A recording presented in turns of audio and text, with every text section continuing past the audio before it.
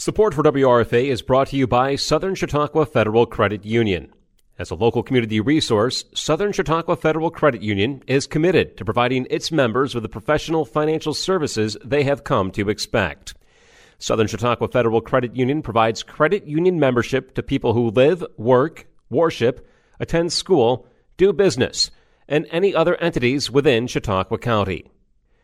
For more information, including how to become a member, call or text 716-665-7000 or visit them on the web at 665-7000.com. Wanted to offer my comments in the beginning here on the situation in, obviously, Ukraine and Russia.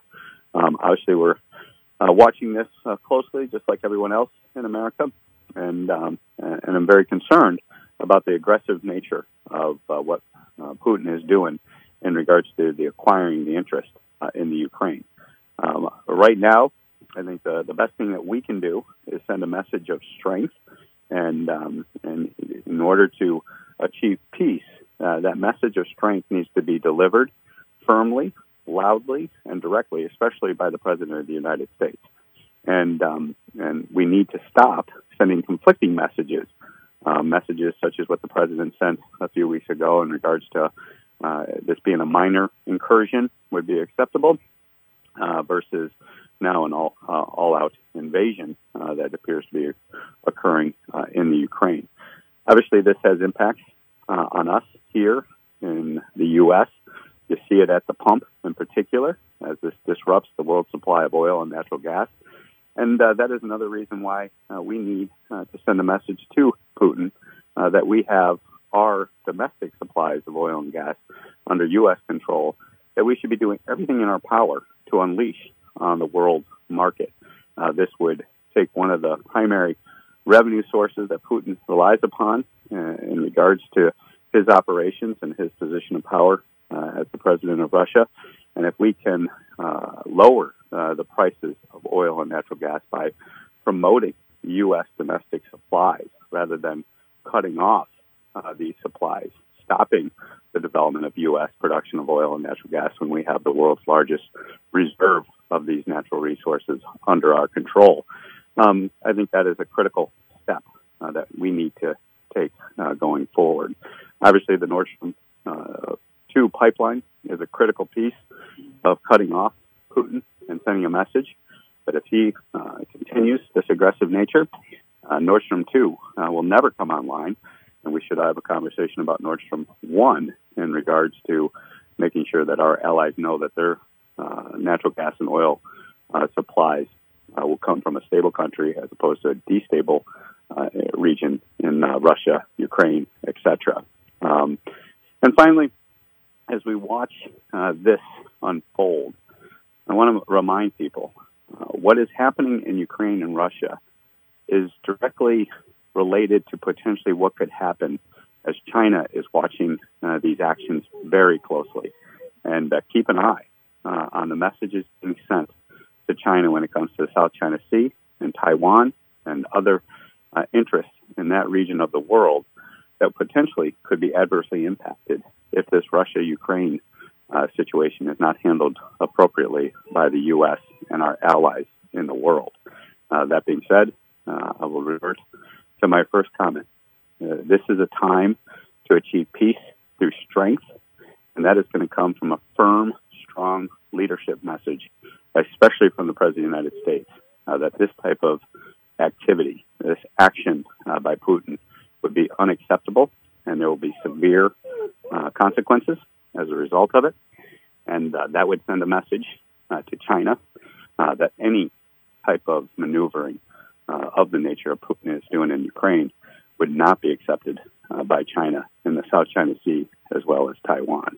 So just to look around the corner, I'm very concerned as to how this is handled in the Russia-Ukraine sphere and impacting a critical threat to America, which would be the disruption of the power structure in the South China Sea, Taiwan, Asian type of region. So that being said, let's open it up to questions, Frank. Okay, we'll start with Sarah from WSKG. No questions. Thank you. Thank you, Sarah. We'll next go to Rachel from Lilly Broadcasting. Hey, Congressman, long time no chat. I wanted to have two questions. The first is just kind of follow up from your statements you just made. When you say we need to show strength, does that mean through force or by messaging?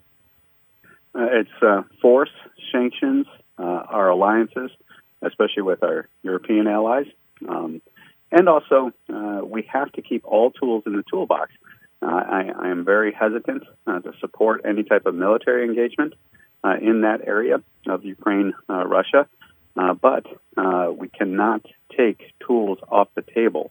And I would encourage a consistent message to be delivered that all of the above will be deployed if this aggressive nature of Putin continues.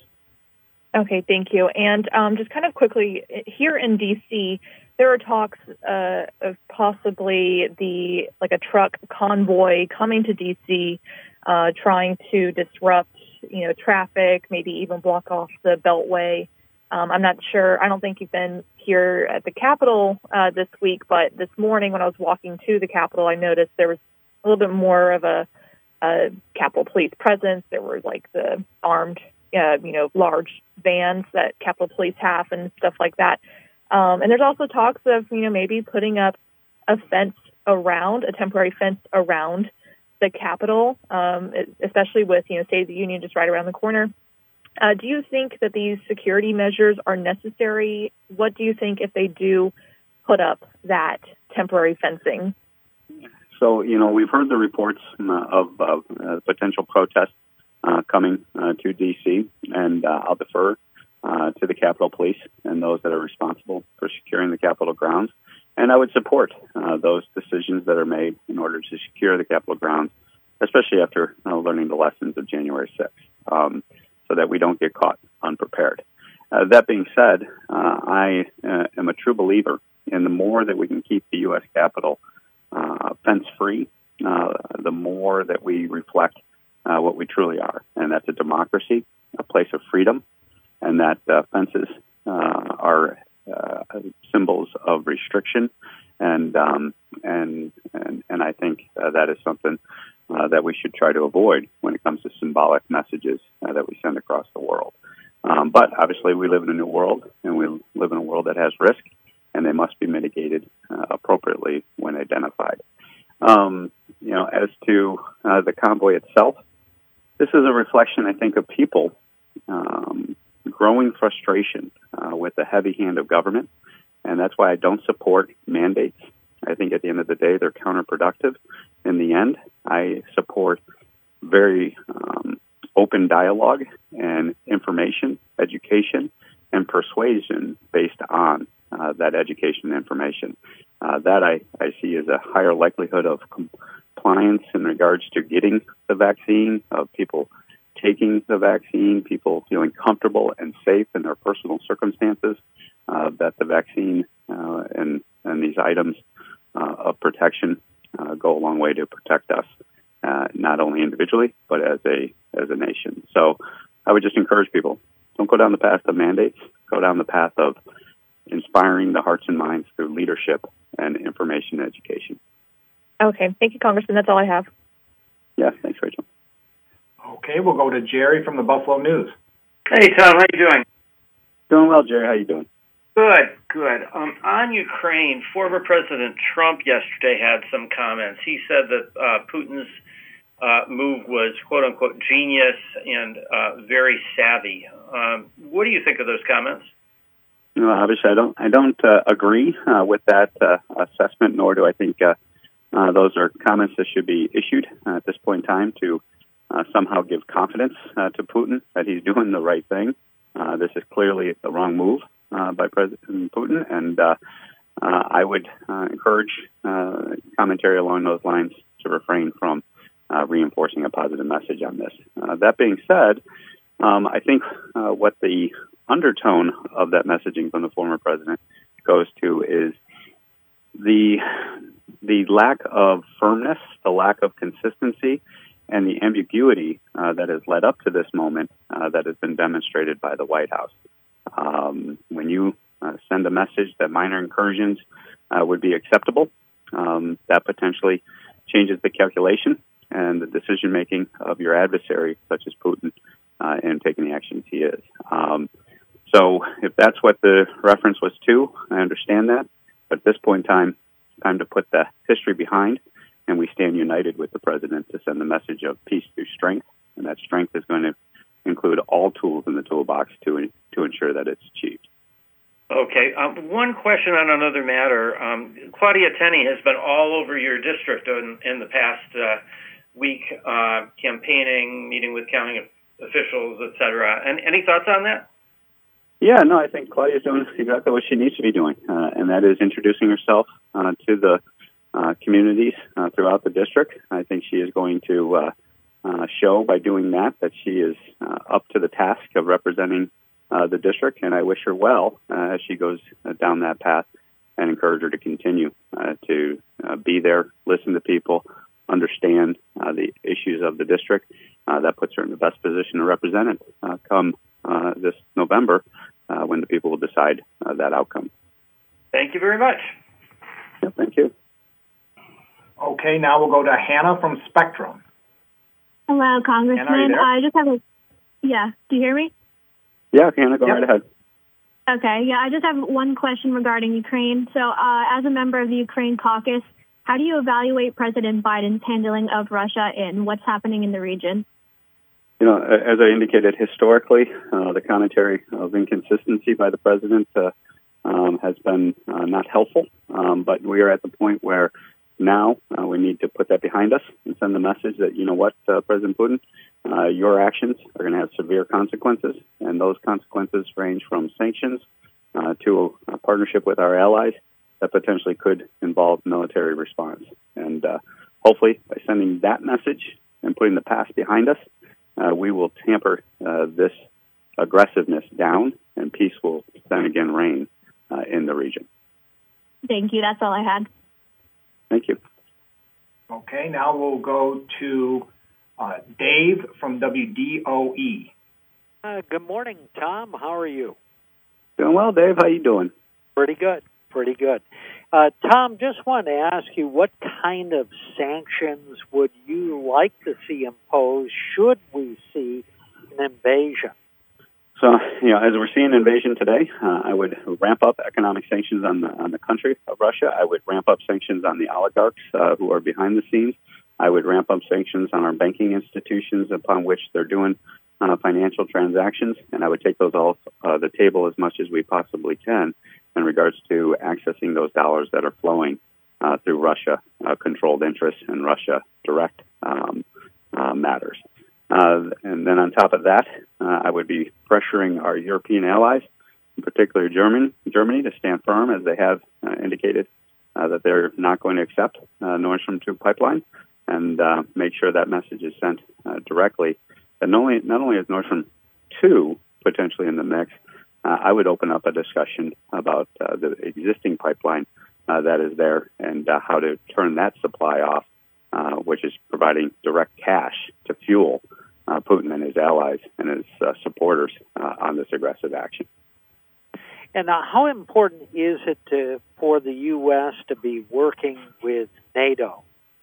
Very important. I mean, obviously, they're a critical ally in the region that through that military alliance will send a message of strength that will keep peace in the region. And any split between our NATO allies right now would not be a wise course, in my humble opinion. So further we strengthen and show our resolve to stand with NATO, that is a critical tool in the toolbox militarily to be a defensive as well as a potential offensive position to take to calm this down. Okay, Tom. Thank you. Yep, thank you. Okay, now we'll go to Tara from WETM. Hey, Representative Reed, how are you? Doing well. How are you doing today? Oh, I'm doing well. Just a question for you, a couple of them. Do you think this is a Cold War tactic? I know we've talked about this before, but I'm interested in your updated opinion on it now. Yeah, this is a tactic that I think Putin has carried forward from his days at KGB and Cold War type of experience. This is something where militarily he has seen success as he took Crimea and other actions. And I think he is trying to do what he's done before, and that is use military aggression to achieve his interests. And that is why we need to send a message to Putin and to China that this type of aggressive action is completely unacceptable in this day and age, not only to the U.S., but to our allies and to our partners around the world. And therefore, we don't have a exacerbated situation that starts in the Ukraine and ends in the South China Sea. What do you think your colleagues in Congress and the president and the vice president can take away from how the U.S. responded in the Cold War and maybe apply it now? Or are any of those lessons applicable at this point? I would take the lessons of President Ronald Reagan and achieve that peace through strength. And to our colleagues on both sides of the aisle, this is when we stop our fighting. This is when we stop our fighting as Republican and Democratic members of Congress, as well as the administration, and say, you know what? We stand united in our resolve to stamp out this type of aggression. Thank you, Congressman. I appreciate it. Thank you. Okay, now we'll go to Jack from The Observer. Hi, good morning. New York, how are you today? Good. Go ahead, Jack. Good to hear from you. So as you're well aware, New York State imports a lot of power, especially for the Western New York region. And one of the power producers we've always heard has come from Homer City, and they're going to be backing off in how much power they're producing down there. Should that be of concern for residents, considering what the implications for the grid are on this? It's yet another example that when we start backing off our supply of natural gas and oil and under our domestic control, it goes to our ability to produce power on the grid, and it adds to the situation that is causing prices to spike, prices to go up. And that is why the more that we can control our oil and natural gas supply, the more we can stabilize the world markets and drive the prices down. I think that's something every New Yorker should be concerned about, and it's something that obviously New Yorkers are telling me they're concerned about as they go to the pump and they pay their monthly utility bill and see the cost that is coming out of their paycheck. Can you give any insight on the $1 billion that's coming for the Lake Erie water improvements, anything targeted for around Chautauqua County? You know, let me, off the top of my head, Jack, I am aware of the applications and where they're trying to direct the money, but rather than speak off the top of my mind, let me get you some confirmed data as to kind of the projects, talking to the Corps and others that are in the best position to be funded. Well, I appreciate that. Thank you. Yeah. Okay, now we will go to Terry Frank, Media One Radio Group. Yes, good morning, Congressman. Good morning, Terry. Hey, I did want to ask a couple of follow-ups. First of all, regarding sanctions, you mentioned where we should be going in that vein.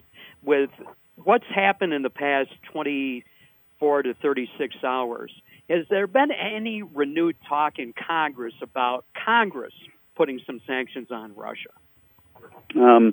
Obviously, we're not physically located in D.C., so those conversations have not occurred in regards to conversations of face-to-face. However, there has been dialogue between members as well as virtually about how we can come united on these sanctions and stop the infighting that is causing them not to be successfully navigated through the waters. But as this aggressiveness rises and you see the invasions and you see the physical actions being taken by Putin, I am sensing that the differences are becoming less and less, and that a united level of sanctions, a united level of support for sanctions can be achieved here in near order as we return to D.C. next week.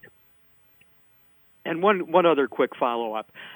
Regarding the end game here in terms of where Russia's going and what's happening in the South China Sea, how much concern is there that Putin will try to make good on his threat of many years ago that he would try to reunite the old Soviet Union and maybe try to take Latvia, Estonia, etc.?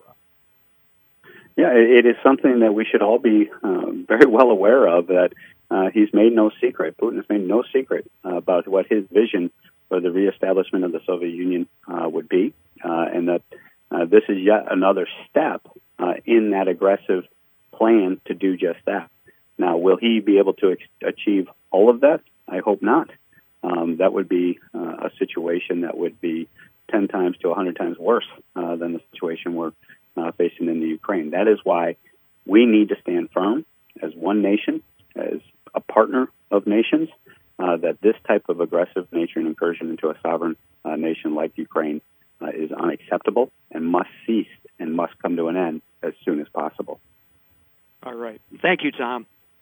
Thank you. All right. I think we have time for one more question, so we'll go to Julia from WRFA News. Mute off. Good morning, Congressman. Hey, good morning, Julia. So switching topics quite a bit here, since a lot of people have asked my questions on Ukraine. One of the things I noticed is that both houses are working on a reauthorization of the Violence Against Women Act that provides funding for groups combating domestic abuse and sexual assault. So I was wondering, where are talks going on that in the House right now, and where do you stand on it?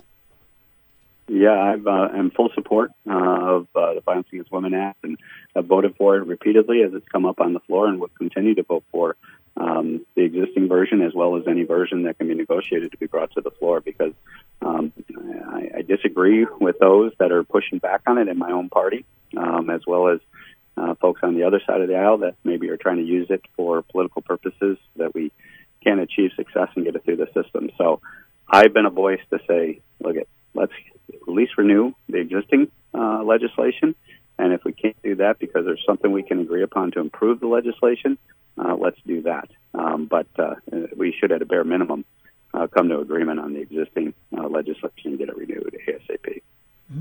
Follow up on that. One of the things I saw that has been kind of a contentious issue is this thing called this boyfriend loophole, where someone who has been convicted of domestic violence can still have access to firearms, even if they've been convicted, as long as they're not married or living with the victim and they don't share a child. Is this one of the things that is coming up an issue with one of the parties in Congress?